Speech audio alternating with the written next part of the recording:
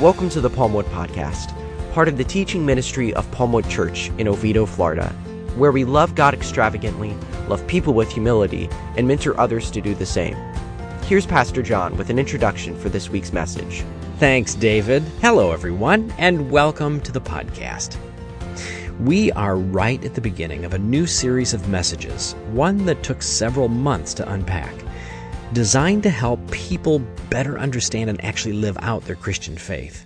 You know, in my day-to-day ministry, I meet way too many people who live in fear. That's particularly true right now with all the COVID-19 pandemic news. As I record this introduction, we are now 8 months into the pandemic, and the news is getting better, but fear is still very, very strong. Now, that's no surprise. But what concerns me is that so many Christians who should be living their lives smartly but with real confidence in God are actually living in fear. I know some who've been holed up in their homes since the pandemic began, not because they have a health condition that puts them at risk, but because they're afraid. This series, Know What You Believe, based upon the framework of the historic Apostles' Creed, is designed to help folks like you have a better grasp on what you say you believe, know what those key points of faith mean for your daily life, and help you actually live them out. In today's installment, we talk about believing itself. We talk about the lordship of Jesus Christ, and even what faith in Jesus does for our fear and our shame. And just a programming note, this episode was recorded the first Sunday that we had to be out of our normal worship space, away from our regular equipment, and we were dealing with remote equipment, some of which was not cooperating.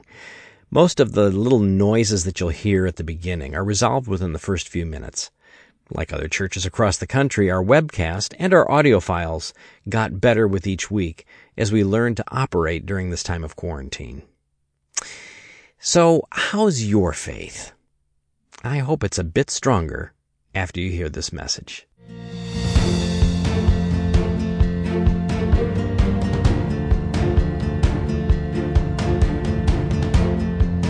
I did want to share with you a scripture that Pastor John is going to be preaching from. It's coming from Romans chapter 10. Romans chapter 10. We're going to be looking at verses 8 through 17. In fact, it says, the message is very close at hand. It is on your lips and in your heart. And that message is the very message about faith that we preach. If you openly declare that Jesus is Lord and believe in your heart that God raised him from the dead, you will be saved. For it is by believing in your heart that you're made right with God, and it is by openly declaring your faith that you are saved. As the scriptures tell us, anyone who trusts in him will never be disgraced. Jew and Gentile are the same in this respect. They have the same Lord who gives generously to all who call on him. For everyone who calls on the name of the Lord will be saved. But how can they call on him to save them unless they believe in him? And how can they believe in him if they have never heard about him? And how can they hear about him unless someone tells them? And how will anyone go and tell them without being sent? That is why the scriptures say, how beautiful are the feet of the messengers who bring good news. But not everyone who welcomes the good news. For Isaiah the prophet said, Lord, who has believed our message? So faith comes from hearing, and that is hearing the good news about Christ.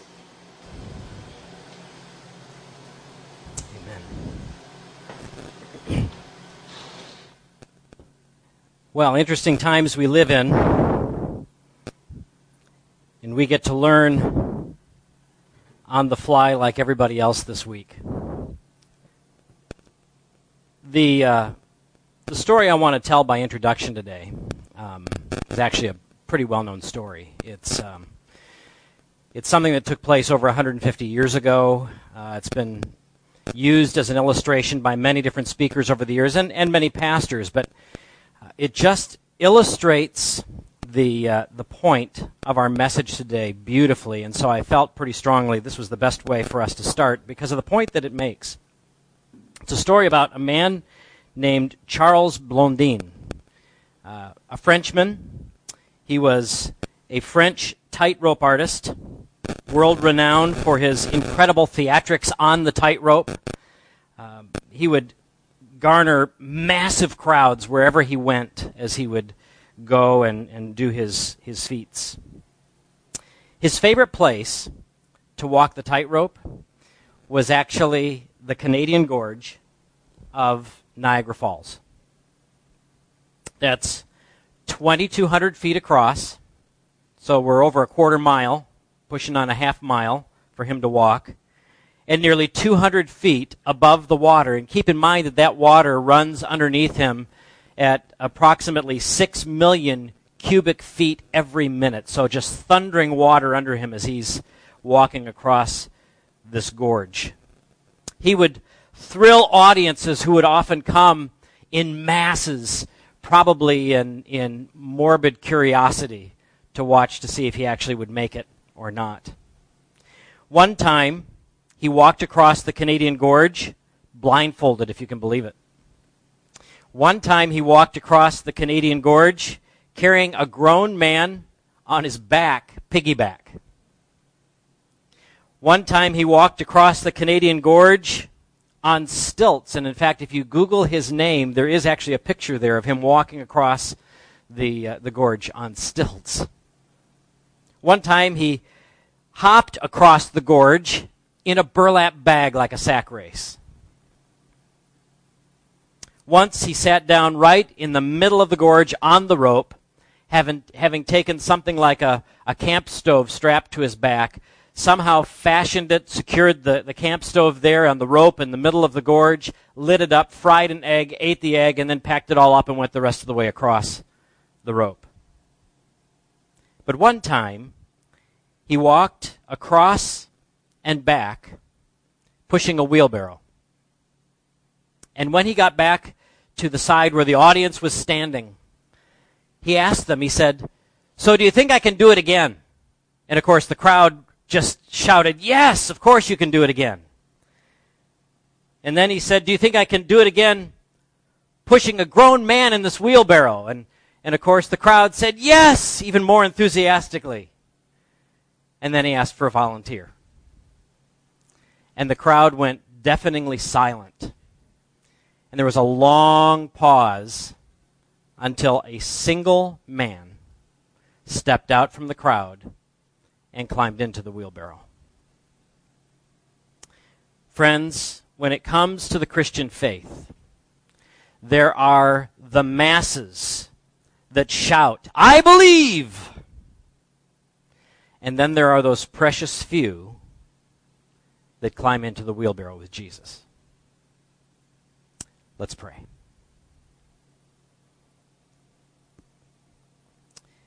Heavenly Father, as we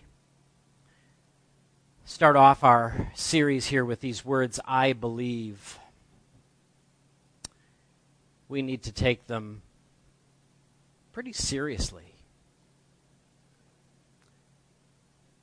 There's a lot of the Christian world that gives lip service to you. But given our illustration here at the beginning, I believe what you call us to is wheelbarrow faith. And so, Father, today I just pray that you will help everybody to step away from the things that are distracting us in these crazy days. You'll wash me clean once again of my sin. And you will enable me, Jesus, to be your vessel this morning, to make these scriptures understandable. And that, Father, when we come out the other side of this message, together we will be able to say with confidence and conviction, I believe. We ask this in Jesus' name. Amen. Well, friends, when you and I say, I believe, we are effectively invoking the Greek word pisteuo. Now, I'm not saying that just to wow everybody with my Greek knowledge. It's an important word. It's a word that is really an incredible backbone word in the Greek language in the New Testament. It's used a lot in the New Testament. And it's important for us as we move on through this series to understand what I believe really means from a biblical standpoint. This word pisteuo really has three primary nuances that are all kind of layered on top of each other. It means all three of these things simultaneously. The first thing that it means is to believe in. Now that's just simply saying we're giving mental assent to what we've concluded is true or is factual. It's real. We say, oh yeah, I believe that. I can connect my brain with that. I can understand that. The second piece of this definition, which comes simultaneously with that mental assent, is to have confidence in. This speaks to the faithfulness of something, the reliability of something, the consistency, the steadfastness of something. And so when we say, I believe, we're saying what we believe in, we believe it to be reliable. We believe it to be steadfast. The third definition, which again is layered right there all simultaneously, is to put trust in. This speaks of what we're calling today wheelbarrow faith. This is acting upon or living out what we say we believe. This is acting out or living out what we say we have confidence in.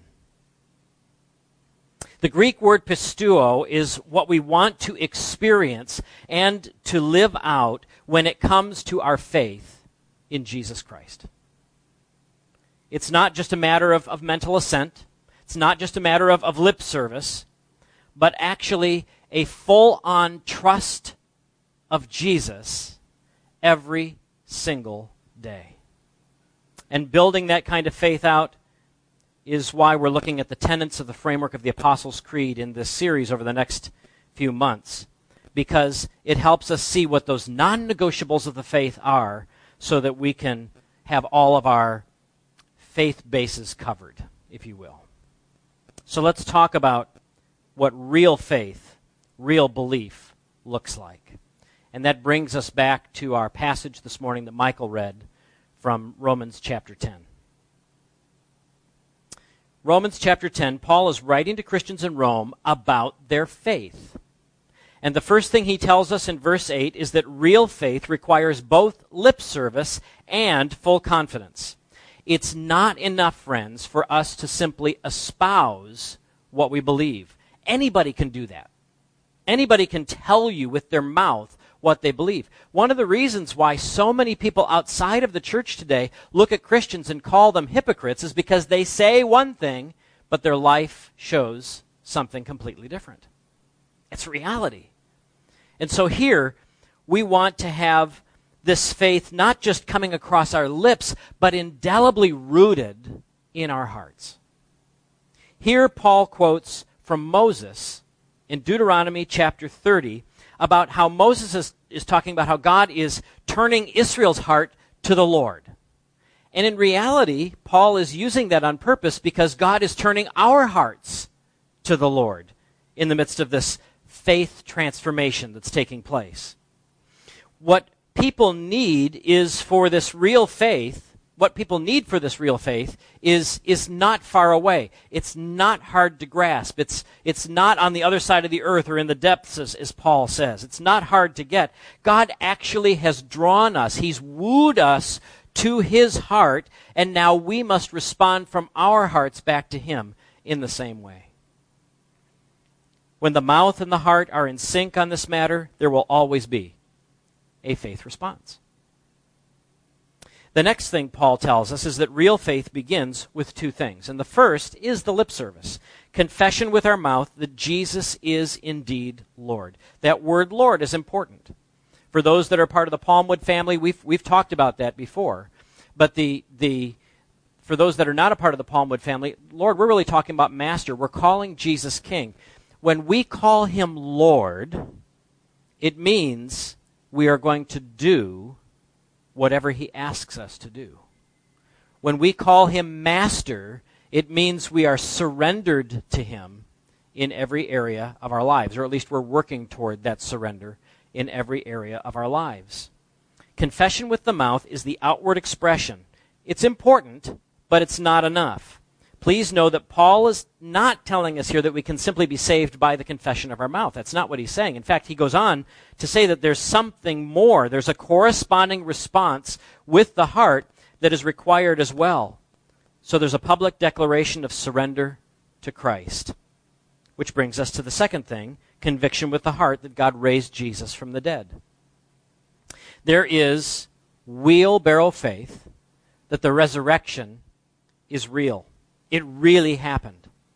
Now, if you were with us last week, we said that the crucifixion is the pivotal component of all biblical theology. All of the Old Testament points to the cross of Christ. All of the New Testament looks back to the cross of Christ. The resurrection is a non-negotiable like that as well. We must pistuo this. Not just have it in our heads, not just be confident that it's true, but actually be living it out. We must give it mental assent, yes. We must see it as reliable, but our whole life must be based upon it. Otherwise, Jesus is not really Lord. Real faith begins with a combination of confession with the mouth and conviction in the heart. He then goes on to say something beautiful in verse 10. He uses this $10 word, justification, that real faith offers us justification. We've said this before, but for those that may be new with us today, there's a Sunday school saying for kids that helps us define what justification is. Justification is saying, it's just as if I never sinned. Justification. In our believing, in our wheelbarrow faith, we are justified. Justified has to do with our righteousness. Now, friends, you and I will never be righteous enough for God. Sin has so permeated us. We make such bad decisions. We are so self-centered at times. We don't get along with other people. There is conflict. There's layer upon layer upon layer of things that sin has done to humanity. We can never be righteous enough on our own. But just earlier in this very same letter, Paul in chapter 1 tells us that because Jesus reigns, we are given his righteousness. There's a righteousness that is revealed to us, that is given to us in the gospel of Jesus Christ. The gospel being that Jesus is Lord, that Jesus reigns. And because he reigns, we can be saved. Because he reigns, we can be forgiven. Because he reigns, we can live for all eternity with God in glory. All those things are true. But the gospel, the good news is that Jesus reigns, which makes all those other things our reality. There is justification that comes by faith in Jesus Christ. God, who is the righteous judge, judges, declares that if we are in Christ, he now sees in us Jesus' righteousness, which is perfect. Jesus' righteousness, which is enough. Then he says that real faith leads to salvation. In our confessing, we are saved. The combination of the heart and the mouth in this faith declaration produces both Christ's righteousness in us and Christ's salvation in us. For it is with your heart that you believe and are justified, says Paul, and it is with your mouth that you confess and are saved. Real faith, I love this, deals with our shame. Verse 11. Paul says, anyone who trusts in him, that is in Christ, will never be put to shame. Friends, we all are embarrassed by something. We are all shamed by something in our lives. Some people have to deal with deeper layers of shame. The chief tactic of sin is to shame us. The chief tactic of Satan is accusation. He's called the accuser of the brothers. But accusation only works when we are already feeling shame. You see, when we are in Christ, when we have this real faith, when we really believe, then Jesus takes that tool away from Satan so that there is no longer any shame. In Christ, we no longer have anything to be ashamed of because the Scripture tells us He's washed all of that away. Real faith is for everyone, verses 11 through 13. I love this. God makes this offer of real salvation by real faith to every man, woman, and child across the globe. Nobody is excluded. Listen to these promises from the Scriptures. Our Scripture today, Romans 10, verse 11. Everyone who calls on the name of the Lord will be saved.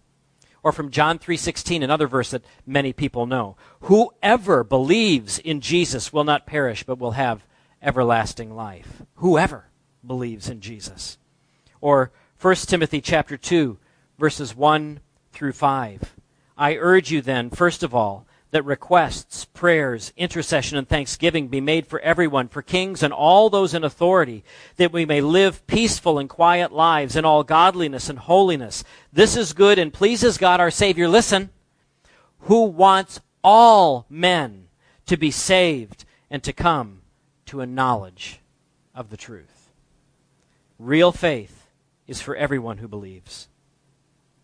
Real faith has a recipe. There's a process that draws us deeply into faith. Verses 14 and 15. There's a God-designed progression that we should all pay attention to. Number one, those needing saving faith, saving pistuo, need to call on Jesus. There's the confessing with the lips.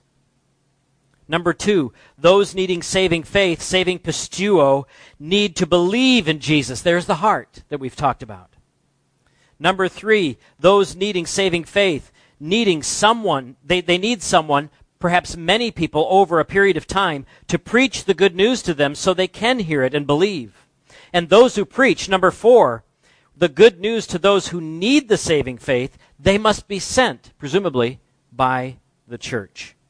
The good news, the gospel, the message that Jesus reigns is the foundation of all of this. There is a progression that God uses to draw people from all around the world, men, women, children, into full and complete saving faith. Not just Christian religious activity, that doesn't cut it, but wheelbarrow faith. Not just being among the crowd that says, we believe, but a life that is so trusting in Jesus will get in the wheelbarrow, as it were. Their mouths don't just confess it, but their lives demonstrate full reliance upon it. Everyone who calls upon the name of the Lord like that will be saved. Finally, in verse 17, Paul tells us that real faith is rooted in the Word of Christ.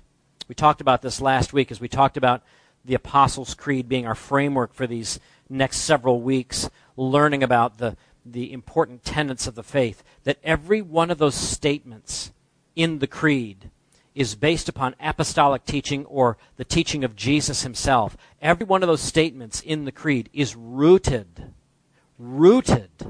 in the Scriptures. And so, if faith comes by hearing the message, and the message is heard through the Word of Christ, the gospel, the Word of God becomes the very foundation of our faith, our belief, our pistuo, our wheelbarrow faith. Here's the point, friends. It's not enough for you and me to believe in our head. It's not enough. It's not enough for us to just say we believe with our lips. It's not enough. The call is for full-on faith, what a friend of mine calls full-contact faith. We believe, yes. We have confidence, yes, absolutely. But we also take it to that last step where we trust completely and we walk it out. And we build that kind of faith from knowing and living according to the non-negotiables that are found in the apostolic teaching, the words of Jesus himself in the Scriptures. And that's why we're on this journey right now, is to know, but also to embody our faith as expressed in the Apostles' Creed. My prayer is that God uses this time not just to teach us intellectually, but to drive these truths deep to our hearts, that they literally become a part of who we are. This morning, I just leave you with this question. How firm is your faith? Thanks for joining us for the Palmwood Podcast. If you'd like more information about Palmwood Church and its ministry, see our website at palmwoodchurch.com. Have a blessed day.